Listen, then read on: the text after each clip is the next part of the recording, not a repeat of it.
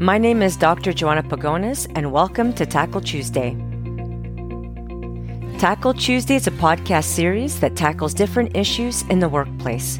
We explore topics such as leading with emotion, diversity and inclusion, and how to create resilient and agile work cultures. Today's episode is sponsored by Sinogap Solutions.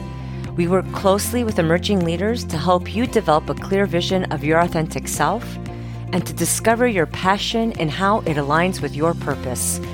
Once you have a clear understanding of your purpose and vision for your future, you'll be able to discover your path for continuous growth along with the energy and enthusiasm necessary to sustain you during the most challenging moments in your life. We encourage you to visit our website at sinogapsolutions.com and explore the courses we offer that will help you develop the mindset and capabilities to be an inspirational leader. Hi, everyone. Welcome back to Tackle Tuesday. In this month's episode, we will explore part 2 of how to connect with others. And specifically, we're going to talk about psychological safety and the differences between diversity hiring and diversity hire.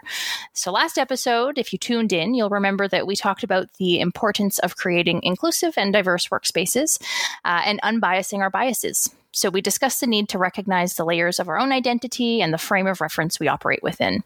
So I also presented the example of affirmative action in the States, which is the practice of including particular groups where they may be underrepresented. So for example, many universities in the States used race as a factor when deciding which students to admit. And some of the arguments, which is right now at the Supreme Court level, presented sides, one being that these practices are valuable and necessary as a side door to provide different entrance to those who otherwise wouldn't have access to higher education in this case, whereas the other side sees diversity as mushy, hard to define and measure, a bit intangible. So I just wanted to circle back and acknowledge while our podcast, Tackle Tuesday, focuses on issues in the workplace, we felt the affirmative action in university admissions presented a timely, a current, a relevant issue for us to look at that displays a lot of the complexities surrounding inclusion and diversity. So today, Joanna and I are excited to explore some of these topics, some of these themes as it relates to recruitment, hiring, and workplace culture that fosters inclusion beyond the recruitment process. So we think that last episode, if you haven't listened, go tune in as it sets up what we're going to dive into today. So with that, I'll turn it over to Joanna to kick things off. Yeah, thanks, Katie. So let's start off by exploring psychological safety. Professor Amy Edmondson, she's a professor of leadership and management at Harvard Business School, and she defines psychological safety as a belief that no one will be punished or humiliated for speaking up with ideas, questions, concerns, or mistakes, and that the team is safe for interpersonal risk-taking. She says to think of it as permission for candor. Candor can be defined as the quality of being open and honest in expression, can also be referred to as frankness or being frank. And so in earlier episodes, we introduced the concept of safe spaces versus brave spaces. And we noted that safe spaces are often conflated with comfort. And we presented a need for brave spaces that might sometimes not feel very comfortable. So with that said, psychological safety isn't about being comfortable all the time. It's about embracing the discomfort. So foundation of psychological safety, especially in our workplaces, is important so that people know they can make mistakes and recover from them, which leads us to our first reflection question. All right. So can we imagine brave spaces that have a foundation of psychological safety? What would that look like? Feel like? So to break this down further, we have some questions to reflect upon that will help to measure your team's level of psychological safety. So although I did say we have our first reflection question, in actuality, we have a total of 4. So as I read each one, we encourage you to reflect on them as they apply to the people and teams that you work with. So the first question is, if you make a mistake on this team, it's often held against you. How strongly do you agree or disagree with that first statement?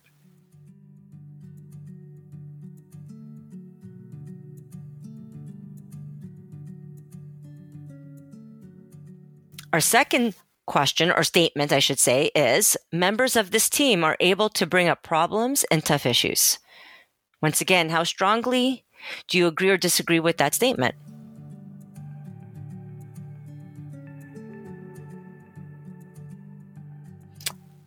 No one on this team would deliberately act in a way that undermines my efforts.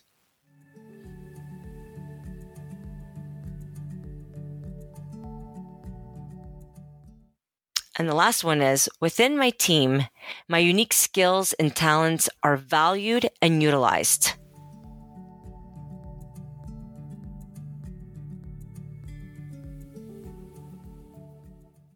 So as you reflected on how much you agree or disagree with each of those statements, what insight does this provide regarding the level of psychological safety on your team?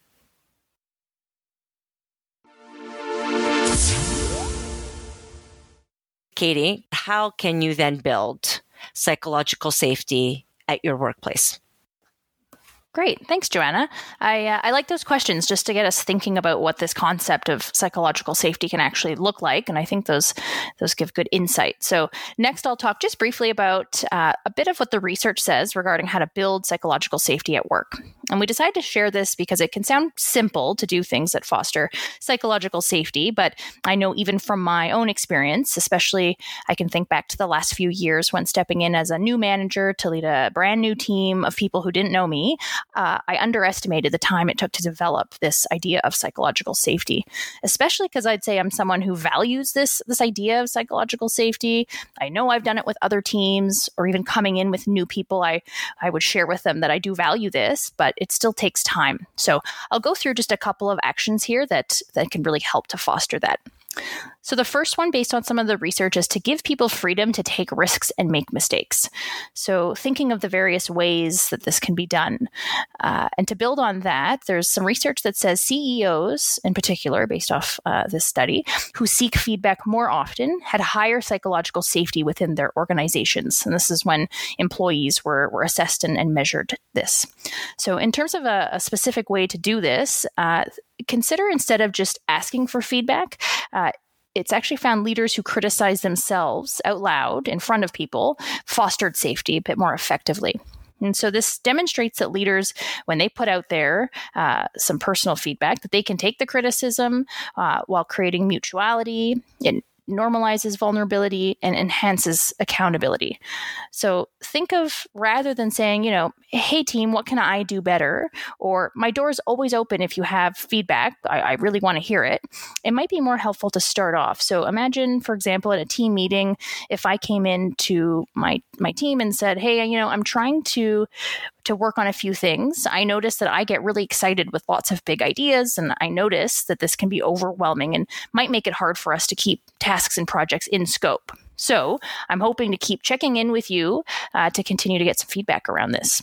So that's a personal example of something that I know I struggle with getting excited with all the ideas. And so sharing this with my team and really encouraging ongoing feedback around a particular topic might open that door a bit more easily. So I want to pause there and maybe check in, Joanna. What do you think of this tactic of leaders or managers or people putting some of that criticism or feedback out there first?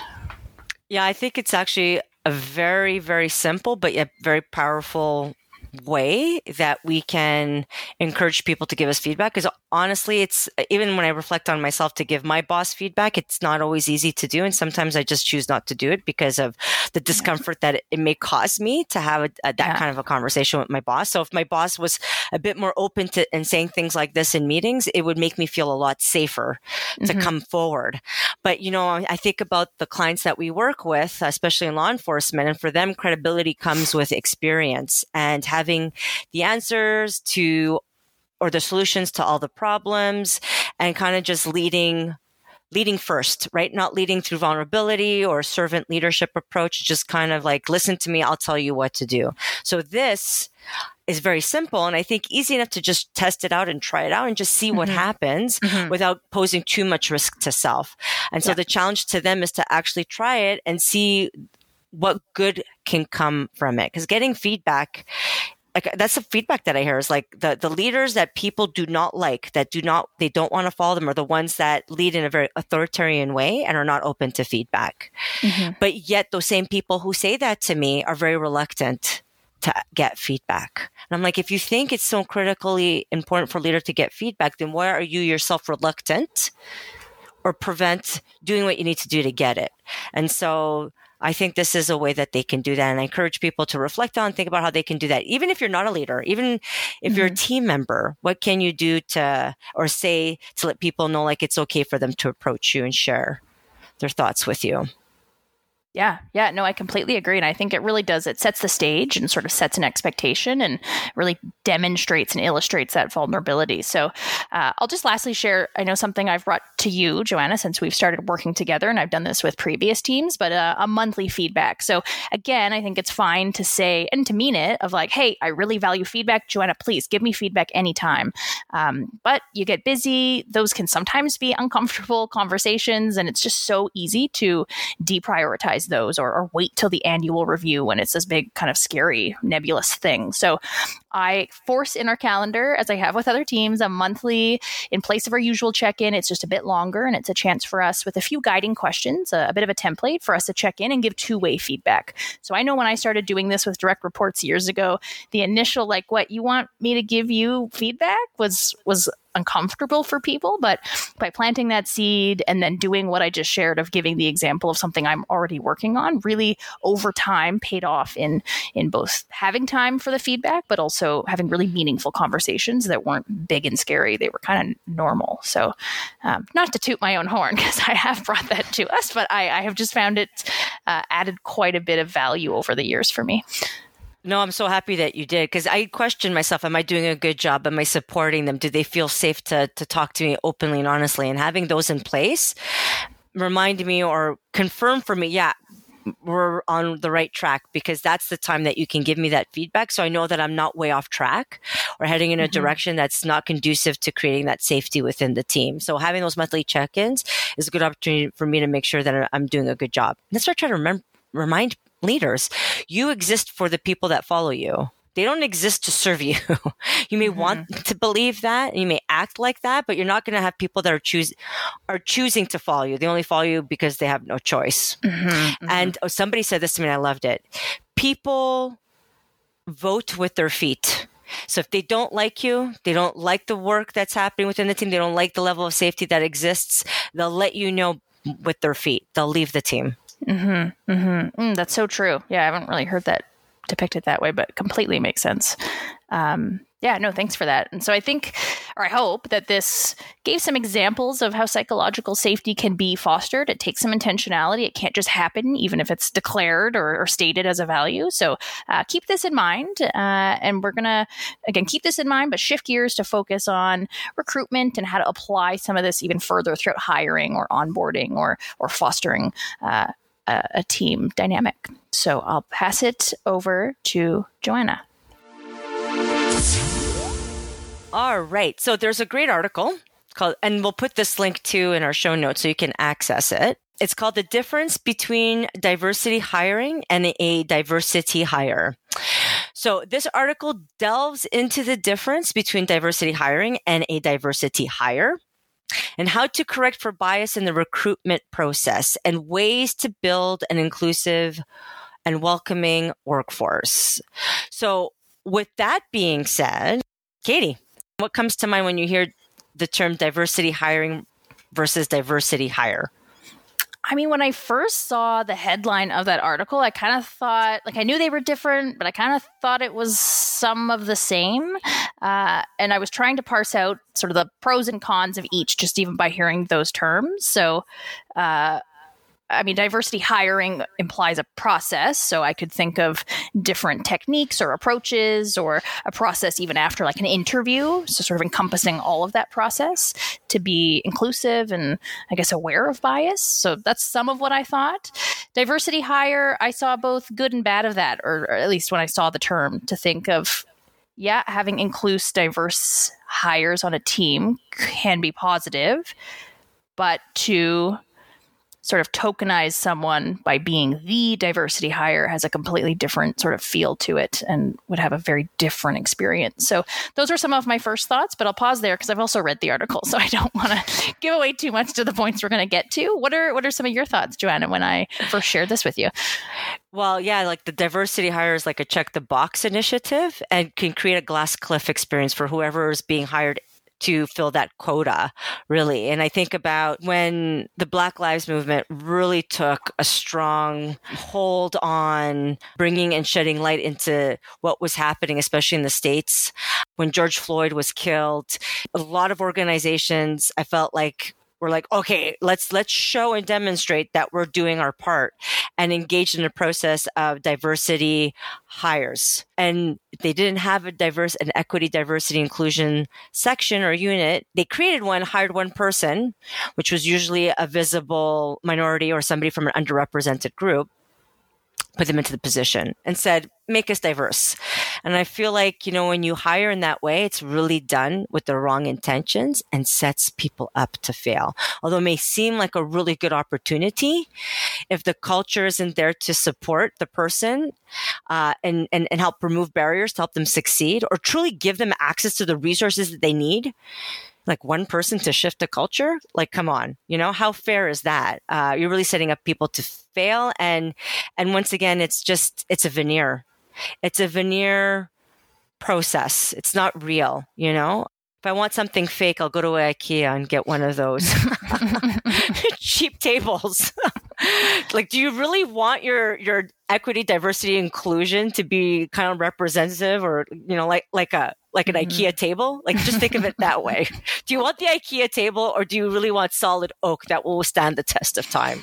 I hadn't thought of it that way, but now, but no, you're right. It's very superficial. Absolutely. And in terms of the optics to appear a certain way or to appear diverse, kind of makes me think of like the pamphlet for like a company or an organization or the website landing page to sort of have sort of visual illustrations of diversity. And I'm using air quotes as we talk now. So yeah, very superficial, very IKEA. Yeah. Table. Very IKEA. Not that I don't anything wrong with IKEA. Yeah, I love IKEA. I love their Swedish meatballs. No, and they have some other great products too. But yeah. Hopefully, it illustrates. It's a good analogy, right? To hopefully illustrate the point that we're trying to make. But Katie, can you shed light on then what really is diversity hiring? Yeah, so I think we touched on a bit of it, but let me just go through some of the points. So that's diversity hiring. When it's a diversity hire, it's often done with the wrong intentions. So again, hiring perhaps a woman, for example, just to fill a quota. So there's a woman on the team, or hiring minorities just to make ourselves seem more diverse, which can do so much more harm than good. So keep in mind, sometimes being the only person from a minority background is a sign of tokenism, as briefly mentioned before. And sometimes it's just a sign that the company is beginning to take diversity efforts on the flip side. So also just because there might be one diverse person, it might not be that they're doing it superficially. It might be that they're just starting that journey of doing much deeper diversity work. So keep it in mind, but it can be, regardless, a challenge for someone who feels tokenized. So it can feel like they're responsible for representing their entire group. So for example, if I'm the only woman on a board and then I'm turned to constantly, Katie, what do you think from a woman's experience? And while I can share my own experience, I certainly can't speak on behalf of all women and further layers of diversity. So I'm not a woman of color. I'm not et cetera, et cetera. There's so many dimensions to that. So that's a big piece to consider, and that can have an impact on mental health and a person's sense of belonging. It really can suffer and lead folks to leave a team, like you said, walk away and sort of vote with their feet. Was that the term? Vote with their feet? Yep. Yeah, I love it. It was somebody I was coaching that said that. I'm like, oh, can I use that? Yeah, it was a great expression. Yeah. Yeah. And the article even gave a little stat that employees of color are 3 times more likely to leave their jobs because of unfair treatment. So, I mean, that kind of speaks to that really, really strongly. I also wanted to share, so hiring just to fill diversity quotas will only reinforce the idea that a woman, for example, or any other oppressed demographics, markability lie not in their ability, but their ability to fill a quota.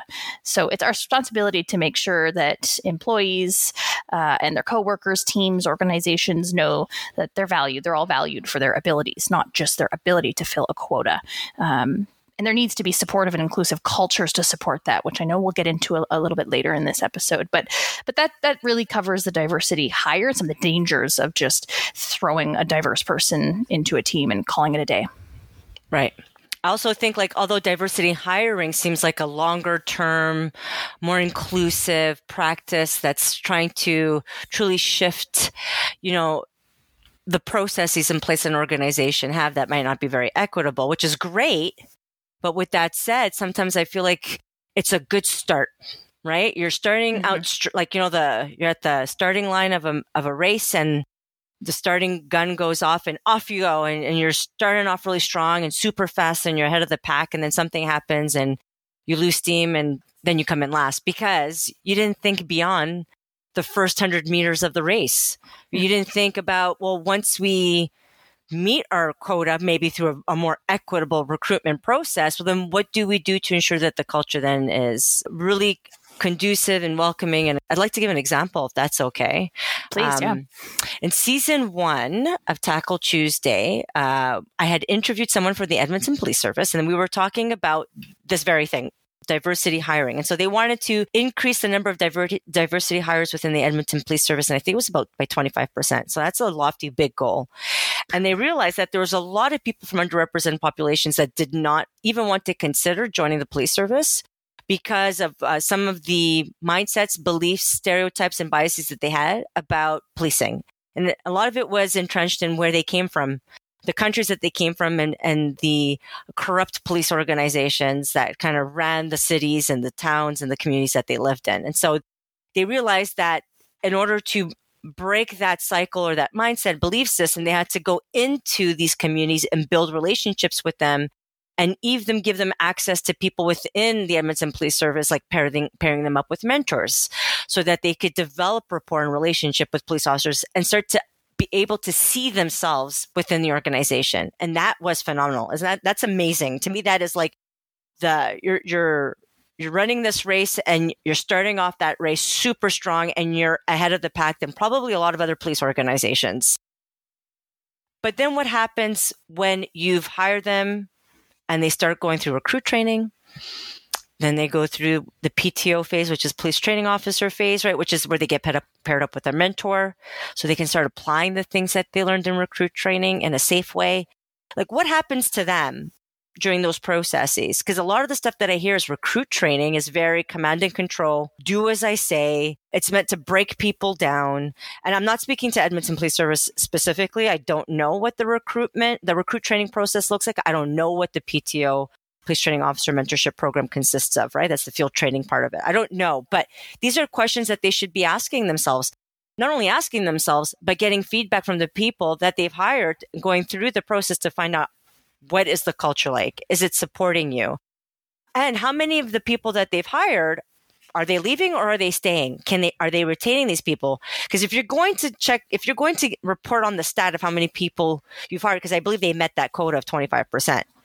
How long have those people stayed in the organization? Are they staying all the way till retirement, or are they voting with their feet? So I challenge organizations to say, don't only focus on the first 100 to 200 meters of the race.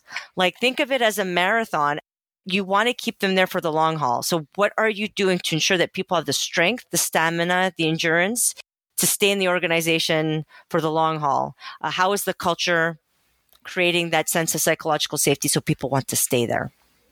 Ooh, that's really, really good. Yeah, thanks for that. I think that example is really good. I think those sort of questions are important. And that makes me think of something I just saw this morning, actually. And it was talking about how a lot of organizations tend to focus quite a bit on exit interviews. So like, okay, maybe we have a retention issue or people are leaving. We got to schedule exit interviews and get data there, which there's nothing wrong with exit interviews. That is a great practice.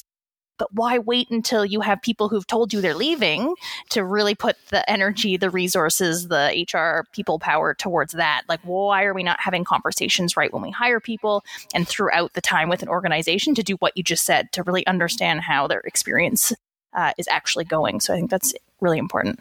Yeah. Oh God, and let's be honest. How many organizations do exit interviews consistently? Even that. Oh my gosh. And that's the thing. I think then often it's a goal of like, we really gotta, pick up and really make sure those exit interviews are a priority. But there's so much before that with people who are actually on your team and haven't decided to leave yet. So it is kind of interesting. Right. Yeah. Right. That's awesome. Yeah. So with that, maybe I'll just do a quick summary. I think you touched a lot on a lot of the points, but just to really make sure folks are clear on diversity hiring. So it really is the development and implementation of a strategy that corrects for bias while attracting, retaining qualified candidates. So it requires an element of that ongoing support where psychological safety is fostered, it's checked in, and it's maintained. So I think the example you gave earlier was great. I was also doing some Googling just to see what some current practices look like around this. So I found one, Pinterest, the company Pinterest, a number of years ago. The internet told me they were one of the first companies to get annual public hiring goals out there. And some of the ways that they encompassed a diversity hiring strategy was to expand the universities that they recruit from. And they said they launched an internship program for freshmen and sophomore students from underrepresented backgrounds. And they had every employee participate in training to prevent unconscious bias. And then also created a training and a mentorship program specifically for Black engineer students. So that was a specific group that they identified to develop some additional support. So that's a pretty robust approach. That's not just we recruit diverse people statement on our job postings. This kind of does a bit more than that. So I thought that example illustrated it nicely. Oh, that's an awesome example. Yeah. And so just remember, and we touched on this a bit in a bit more detail in the previous episode, part 1, but our implicit biases do affect how we recruit, promote diverse talent within our teams. We all have those biases. So having these sort of strategies in the way I just described can really make sure we're being thoughtful about our approach. And there's also a space for metrics and measurement. So just consider that. How will you capture progress? And there's a difference that lies in the intention of a culture of support, but that also is trying to measure progress versus just, a quota of check marks and then boom, we're done. So just keep that in mind.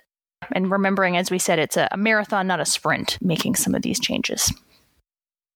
With this in mind, I think we'll move on to our final section of the episode and reflect on some questions and some calls to action. All right. So I have 3 questions for you to reflect on that can also be seen as a call to action, if you will, to help you figure out what are some of the things that you can do within your organization, within your team, based on the concepts that we've discussed. How can you implement that going forward? So the first question is, what are you doing at your organization or within your team to create an inclusive culture that embraces psychological safety? If you value diversity at the table, how are you conveying that? How are you ensuring it is not burdensome or perceived as tokenism? So that's the first question to reflect upon.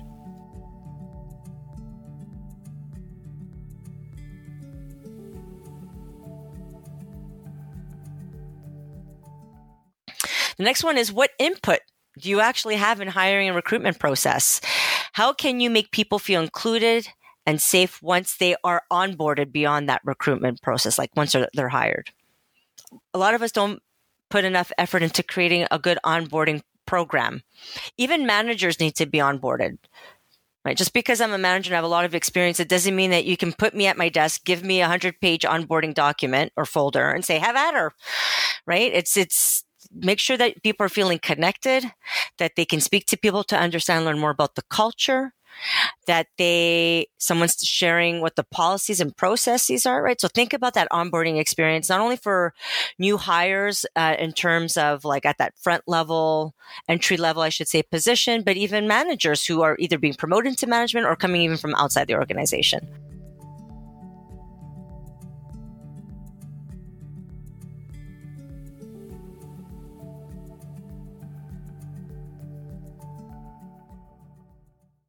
And the last question is, how do you measure whether you're successful at attaining inclusive team culture? So think about it. It's more than just stats, but maybe even asking your team periodically how they are doing. One way to easily do this is what Katie said, the monthly check-in, where there are structured questions in terms of your team members or your direct reports giving you direct feedback. And it doesn't only have to be done at a one-on-one. You can actually implement that on a team level too, monthly or every 2 months or every quarter if the team meets. Why don't you have team members give each other feedback on how things are going at the team level?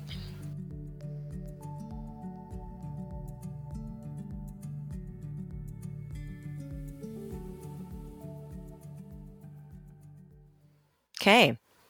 That's great. Thank you, Joanna. And, as you said that, I was thinking even those questions that you just shared, I mean, those could be discussed at a team meeting just to even check in, like, how are we doing at embracing psychological safety? How are we conveying some of our value or priority around diversity? What does that look like? So I think individual reflection and with a team. Right. Like if a new team member is going to join the team, why is it all on the manager to figure everything out? Why don't you meet with the team and say, hey, we're going to be hiring somebody to fill a vacancy. Let's start talking about how we can make it more inclusive so I can inform HR so they can better support us. And then start thinking about how we're going to onboard this person so that they feel like they really belong. Absolutely. And then a final plug. If you didn't listen to the first part of this episode, I'd encourage you to go take a listen. But if you did tune in, just think back even to those dimensions of our identity, because as we've talked about, I mean, diversity is so much more than just gender or race. Like, what kind of diverse perspectives or experiences are or are not on your team. And sort of that iceberg analogy, we often really just see a few aspects of that, whereas there's lots of different diverse elements that can be so impactful and beneficial to a team and a company. So with that, I think I'll wrap things up for us. I'll thank you for tuning in, and I'll just share that next month we're going to explore Responding to Challenges Part 1, which is going to look at conflict. So we've got another Part 1, Part 2, so we can really unpack the idea of responding to challenges. We're excited to jump into that. And again, thanks for joining us for this month's episode, and we look forward to tackling the next topic with you.